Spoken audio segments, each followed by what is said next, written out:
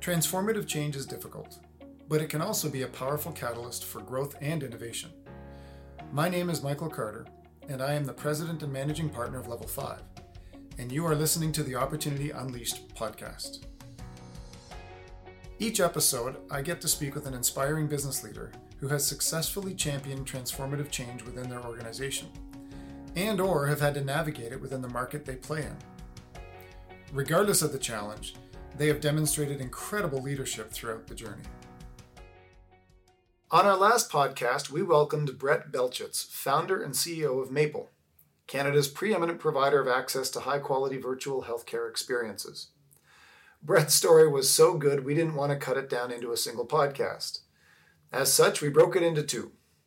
We pick up where we left off last time, learning more about Brett's personal journey, what he's learned along the way, and how he has adapted his leadership style to meet the ever-evolving needs of his business. I want to switch gears for a second. I want to kind of talk about you as an individual, you as a business leader. And I found your evolution of your career quite fascinating. Started at McKinsey, became a medical practitioner, emergency room, now moved into business builder. So what do you think some of the biggest challenges you faced, kind of taking your doctor hat off and moving into founder, entrepreneur, business leader? And what could you take from being a doctor? What did you learn as a doctor that actually benefited you coming into this environment as a business leader? Mm-hmm. So I'll start with the challenges because I think there's many. So one thing that I'd say physicians are not short of is confidence and hubris. And I think probably most doctors would not disagree with that statement. And that's a required part of the profession. You need to be, as a physician, almost like a military leader, because when I step into the emergency room, I am the ultimate boss, and decisions need to be made quickly. And same like on a battlefield, if the people that are working with me are questioning my decisions, there's going to be a lot of problems that result when that happens. So we need to be able to have ultimate authority, quick decision making, no questioning. That works quite well in an emergency room. That does not work well at all in a business environment. Yep. And so when I stepped into these shoes and when we started this business, I had been practicing actively in the emergency room for about 11 years. And so even though I had worked in business previously as a management consultant, where it was very consultative, very collaborative, where we were very thoughtful, dissension was encouraged, etc., most of that had gotten beaten out of me over the years. Develop some new habits. Yes.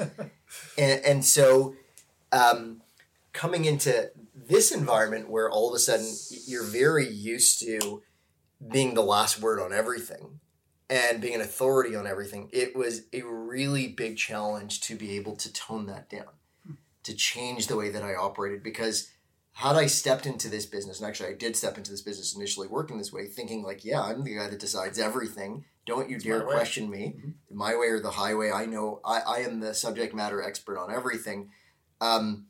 A, nobody would want to work with you in business, and B, you would end up with a terrible outcome, because the reality is, coming into this business, yes, I was a subject matter expert. So on the healthcare system, on the medical practice side, absolutely subject matter expert. There's no question. But I had no expertise in terms of product building. I'd never built a consumer-facing product. Engineering, I couldn't write one line of code. Yep. I, despite having done management consulting, had no idea how to actually organize and operate a business. So I had never set up a customer support team, and I had never set up an accounting function. I had never built a marketing function, so on and so forth. All of these areas of business that have nothing to do with the subject matter expertise and have everything to do with knowing how to operate a business or build a product, etc. Had I tried to be the person that says, I'm going to be the ultimate boss in all these areas, I guarantee we would have had a really terrible product that was very disorganized. So the biggest challenge I would say for me in the early days was actually toning down that innate feeling that I had to be the boss, which came from an environment where I had to be the boss.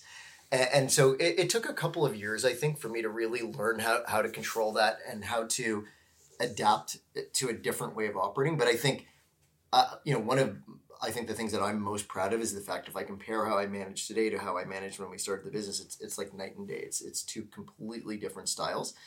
And And I think that answer I gave you, you asked me the question of, what were the strengths that I brought to the table. I think the strengths that I brought to the table was very clear subject matter expertise. So we were operating a technology business that operated in the healthcare space. And this is one of the most complex regulated environments you could ever choose to operate in. And I would actually not recommend to most people to operate in this space for many, many reasons. But within that space that we were operating in, I could be a leader that worked with 100% confidence. I didn't need to check manuals or do research to understand how this system worked that we were operating in. I knew the rules inside and out. I knew how to speak to healthcare providers. I knew how to speak to regulators. I knew how to speak to politicians about what we were doing. And so that was immensely helpful, particularly in the early days when a lot of people couldn't understand even the legality of what we were trying to do. So overall, tons of challenges adapting from being a healthcare provider. But what I would say is being a healthcare provider in this space is probably an immense asset because I was able to, adapt the behaviors, but that knowledge base that I brought with me would be very, very difficult for anybody who hadn't intimately worked in the space to create. The other one which I appreciate about your background too, and you talked to it a little bit, is, in the emergency room, you're having to make quick decisions with less than perfect information and different consequences if you're making bad decisions. But for me, certainly as an entrepreneur and building a business, you're not looking for perfection. And so that to me is a skill that translates well because you're having to take in, like you said, input from everybody. You've got the expertise and experience from your being a medical practitioner, but running a business, building a business in areas that you don't have any experience in. Just love your comment on that because I think that is one of the things I thought of that would kind of translate incredibly well moving into business, especially when you're starting from scratch and you've got to build and grow. And this is really about progress, not perfection, because you get stumped, especially if you're in the environment that you're in and trying to make this thing scale as fast as you can. Yeah, you're absolutely right. 100% when you're building a business like this, you're constantly making big decisions on a real scarcity of information. You're getting 10% of the data and trying to extrapolate what that really means, and you're making key business decisions based on that. And it is very similar to what you do in the emergency room. Not in all areas of medicine. There's lots of other areas of medicine that are much more deliberative and you take your time and you get all the facts and you don't make the diagnosis till you have all the facts. But in the ER where everything is very time pressured, patients are not stable, you kind of have to make your best guess and go for it a lot of the time because if you get it wrong, things are going to go very wrong before you can get all the information. So it is very similar. I think the other area in which that background has really helped a lot is running and starting a business like this is really stressful. There's no question. I don't think there's any startup founder who has successfully gotten a business past the first few months will say that it was a stress-free existence. Like every element of this on every day is stressful. But for me, the funny thing is when I look at the kind of stress I'm facing. So the level of stress that I faced every single shift in the emergency room where I was bombarded with a massive number of patients, 10% of whom were critically ill and potentially at risk of dying, where we were short of nursing staff, short of CT scanners, short of everything. That kind of stress is just a whole level above. So it's funny because one of the questions that I get a lot from people on my team is, it's weird that you seem so calm in this really difficult, challenging day. The government just went on the attack against us or whatever else has happened that is really, quite difficult for the business. How is it that you seem so not fussed over it? And the reality is for me, whatever it is, it's 1/10 the level of stress I faced in my previous job. And the fact that in this job, nobody's going to die if I don't get the answer right now in this moment. And we've got lots of time to be creative, to problem solve, to think about things. And by lots of time, I'm not talking about years, but at least days or hours to think about things. This to me is, this is not a hard thing to do. I mean, it's obviously really stressful, really difficult, but relative to what I did before, and I always put it into that context, this just is not a level of stress that bothers me very much. It's interesting as an aside. I remember in a previous career in consulting, we found ex-military leaders effective in business for a similar reason in terms of the stress and the urgency with the pressure that they were under on the field or in any military exercise relative to business. It was a skill that translated, but this wasn't nearly as stressful as it was in their historical job or their previous job, which was fascinating. You touched on something about you've learned where you are today versus when you started the company, your styles had to adapt. And I think of, the evolution of your company from where you were and building to now having some scale. And as we know, there's such an opportunity to take it to another level. Are there other things you think you'll need to adapt as you look ahead and where your leadership style might need to continue to evolve moving forward to keep this company on the path that it's on? Any thoughts come to mind about continuing that journey from an evolution of your leadership style perspective? Yeah, it's funny. I think about this all the time, and I'd say, I'll put this up front. I actually don't have the answer as to where does my leadership style need to go. But I think for me, when I look at the leadership styles of successful leaders, it fits on a spectrum and there's lots of different spectra, but the spectrum that I look at is there's the very autocratic, visionary leader that really doesn't allow for, I think, a lot of meaningful dissent or meaningful input from the team around them. They really are the ultimate boss, and what they say goes. And, they have a clear vision of where they're trying to get to. So, examples of that would be like a Steve Jobs or an Elon Musk, people who they have achieved great results. They're very visionary, but most people who work with them really don't like them very much. It's sort of admired from external viewpoints, but not very much enjoyable workplace. So the other end of the spectrum is highly collaborative leaders. So leaders not as visionary, don't have a clear idea of where they want to get to, believe that their team has a lot to offer. And as part of their day-to-day leadership style, they're very much all about present me your ideas. I want to hear from everyone. But I think in that leadership style where they're very good is they're usually synthesizers more so than visionaries. So once they've heard all of the viewpoints from their team and the people they work with, they're very effective at synthesizing a viewpoint to say, from all of what I've heard, this is what I believe is the right answer. And now this is my decision. So they're still quite decisive. Yep. And there's lots of examples of those kinds of leaders that have been very successful going down that path. So I think if I look at my personal evolution, I initially was probably closer to the Steve Jobs, Elon Musk example. Coming out of the ER, I was the person who said, here's my vision, this is what I want to get to, and it's my way or the highway. And I've evolved, I'd say, very much in the opposite direction. I'd say if you look at my leadership style now, I generally have a very good idea of where I want the company to go still in terms of growth, in terms of where do I think our product needs to go, et cetera. But it's very highly collaborative, and I let people around me weigh in very heavily, and often what I think is my idea initially, I allow myself to be overruled quite regularly. So if the team presents to me things that are better than my idea, I'm quite willing to discard my idea. One of the question marks I have in my head a lot, because we're navigating a lot of challenging waters of late, and I think going forward, particularly with the economy changing and regulations changing, I think a lot of those waters may become even more challenging. One of the things I think about a lot is, do I need to swing the needle back a little bit in the other direction? And I don't know. I haven't made this decision. But this to me is a fundamental question of my leadership style, in that, have I made it a little too relaxed or a little too easy given some of the environment that's around us? And it may be that what we're doing right now is exactly the right answer. But it may be that at some point in time, the company actually needs a little bit more of a firm push in a specific direction. So if you're asking me, what do I think we need to be going forward? What do I need to be going forward? I think the jury's out a little bit. But for me, I think it's a lot of that dimension is where there's movement. Right. There aren't a lot of other dimensions where I feel like my leadership changes. I feel like my leadership is quite constant on most other axes.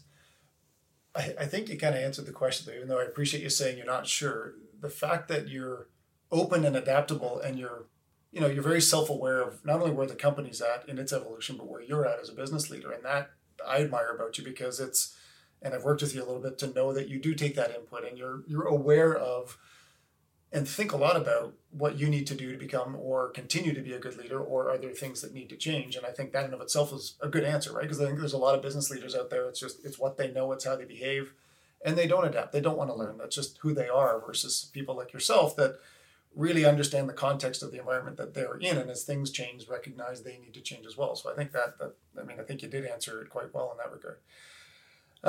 We talked in a bit of a second part to that. I mean, as we've talked a little bit about, the noise, the misconceptions, all the misinformation, the media, all that kind of neat stuff, your team has just seemed, from my observation anyway, you guys have persevered. Your team has persevered quite well. They've adapted very well. And just curious to get your thoughts, and I think you actually answered it a little bit already in terms of your style, but how do you keep the team motivated and focused and aligned on the purpose that you've created that is very clear with all this outside noise? Because that, for myself and the team that had the fortunate opportunity to work with you, that always amazed us. No matter what crap was going outside, you guys were laser focused, and everybody across that leadership team, quite frankly, was incredibly aligned to where you were going, what you were trying to achieve as an organization. Yeah, I think part of that outcome is really based on having a really clear narrative of why you exist, having a very clear narrative of what success for you looks like, and making sure that that narrative is something that the right people, not everybody, but the right people very clearly can understand it and are on board with it. So for us, the narrative is very clear. That the narrative is our healthcare system is broken. And I think most Canadians would agree that there was actually an Ipsos poll that came out in February of 23, and they surveyed Canadians across the country. And interestingly, 85% of Canadians said the system needs drastic change. So Canadians get it. In another era, I think you would have had a different answer. Canadians would have said we've got the best healthcare system in the world, so on and so forth. But I think Canadians finally do understand our healthcare system is not working. And just to add some data to that really quickly for any listeners that don't know, we have the worst access to healthcare of any country in the developed world. So we have the longest wait times for family doctors. We have the longest wait times for specialist appointments. We have the longest average emergency room wait times. We have the least access to care after hours. I could go on and on and on. On every dimension, every other country in the developed world is outperforming us. So that's the beginning of the narrative. Our team is a group of people that believe healthcare is a critical part of our experience. It's a critical part of our quality of life, and they understand that the current system is broken. So now, the second part of the narrative is doing more of the same, which is what our governments have been doing for many years, is not going to fix the problem. So our government's perspective in terms of how do we fix healthcare has always been let's just spend more money. Let's put more dollars into the same solutions. And the analogy that I always like to give for that, it's sort of like the healthcare system is the Titanic steaming towards the iceberg, and our government's answer to that is let's put more gas in the tank of the Titanic. Let's make it steam even faster towards that iceberg. And to all of us, I think we all recognize that's not the answer. The answer is that the ship has to steer in another direction. So now we have a team that really believes that we're solving an important problem, that there's new answers that are required, and we believe that collaboratively as a group we're coming up with some of those answers. Not the whole answer. Yep. I mean, healthcare as a whole is such a big problem that we're not going to solve it. But when we look at what I said to you before, which is that Canada has the worst access to healthcare of any country in the developed world, yet less than half of our doctors are working fully or full-time, I would argue that one of the single biggest ways we can fix healthcare is how do we get those doctors actually working fully or full-time? How do we use the doctors we already have versus what we've heard traditionally from governments, which is let's make more spots in medical school and in 20 years we'll have a new doctor, or let's import doctors from other countries, which, to be honest, it is, I think, a terrible solution because A, there's obviously quality issues, but B, we're just robbing another healthcare system. So even if they're wonderful doctors, yes, we've helped Canada, but is that the kind of country we want to be, that we solve our problems by harming other nations? I don't want to go down that path. So now our team understands all of this, and our team has basically come together to say, the system's broken. We didn't break the system. The system is something that we all inherited that's broken. Unfortunately, political leadership does not have the fresh ideas to fix it. We have spotted where there's one of the greatest levers available to fix this system, which is let's get more of our doctors to actually use their capacity to help people, and let's build this system that solves that problem. And everything else is noise. Everything else is noise. And our team, we've been very effective at getting those points across, that narrative across. And so whatever else is happening, people are, you're hearing noise around, Maple stealing doctors from the healthcare system. You hear noise around how dare Maple charge for access to healthcare, etc. What our team is able to do is tune all of that out. They're able to say, we don't care because we know that the current system isn't delivering and we know that we are. And that, I think, is something that everyone's universally aligned in. And I think not only that, it permeates end to end in the organization. So it's making the team aware. It's also making sure that people that we hire are on board with that. So if you are somebody who is, dead set in, Canada's got the best healthcare system in the world, we shouldn't change the way that we do things. Innovative models, shouldn't exist, or there is no role for private enterprise in Canada's healthcare system. You're probably not the right person for us to hire. And so by hiring the right people, by making that narrative very clear and repeating that narrative over and over again and making sure our team members really believe that narrative, I think that is the thing that has been so effective at having an organization where everybody is rowing in the same direction no matter what. And that's powerful. The other thing, which I love what you touched on earlier, as a leader, you mentioned, because of where you've come from, things don't phase you nearly as much as they might other people. And so again, I think as your team looks up to you for how to react to certain situations or noise, and not seeing panic or big ebbs and flows in your kind of position certainly helps as well, right? Because you're kind of laser focused on what you're doing. You're not reacting. They watch you for those triggers, those signals. And I think that being part of your style probably helps as well in a big way. I hope so. I think having a leader who is anxious or panicky is never a good thing. I don't even care what industry you're in. That's never good.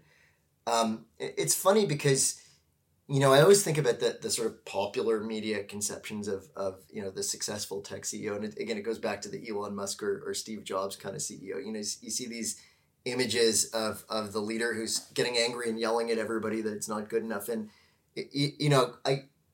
there's one side of their leadership style, which, and again, we don't know the reality because I've never been in the room amongst their leadership.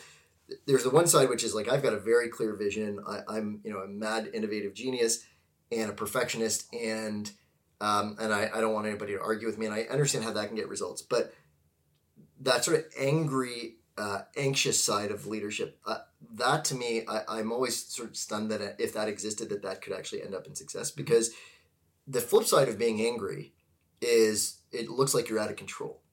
And if you're angry as a leader, what it says is you're also very anxious, because you're never going to get to that point of anger if you're not anxious that the outcome is going to be safe and good for everyone. And so, what I always think about is in an organization like that where leadership is behaving in that manner, how do the employees not constantly fear for the safety of the company? Not only just of their own positions, but the company as a whole. So I think having a steady hand and a steady mood is really, really critical. But the only caveat I'll say is there has to be, in a calm way, full transparency. Right. So you can't hide challenges. You have to be open about challenges. And so one of the things that I always do with the team is, particularly among some of our more recent challenges, is to say, I'm not going to tell you there aren't challenges. Here's what they are, 1, 2, 3. Here's how we're dealing with them. And this is something that I believe we can all get through together, but, we would be remiss if we didn't admit that these are real challenges. Yeah. No, good for you. That's awesome. Okay, last question. You've been at this for more than a decade. You've learned a lot through this journey. You've adapted yourself.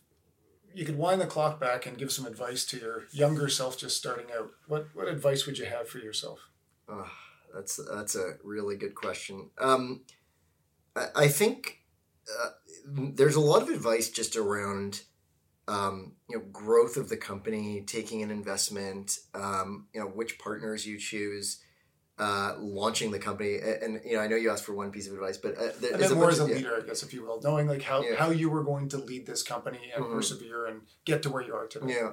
So I think number one is just in the early days, be less of a perfectionist and more willing to get out there. That would be my number one piece of advice. So we started the business. It's not quite a decade. So we started the business. We incorporated the company in 2015. So we're now 8 years. Okay. And we started building our platform right away. And we didn't launch our first services until the fall of 2016. So it well over a year of product building. And the product was good, but we kept fixating on little areas of the product, saying this isn't good enough. This isn't good enough. Let's do this. Let's do that. And what I realized after the fact was that 50% of the things that we thought were so important to get right, nobody cared, nobody noticed. These were features that just didn't get touched. And then there's so many other things that actually were critically important that we didn't think of because they only came to light with real customers using the real product. So if I could do it again, I would have launched 12 months earlier. Yeah. I would have done the first 6 months of product building and just gotten into market. Get feedback. Get real feedback, real people using the product. And so that's something that we've incorporated now. We don't iterate ad nauseum. Like, we get things to a point where we can test it with people, have real people using it, and then we make decisions based on the data that comes in from real usage.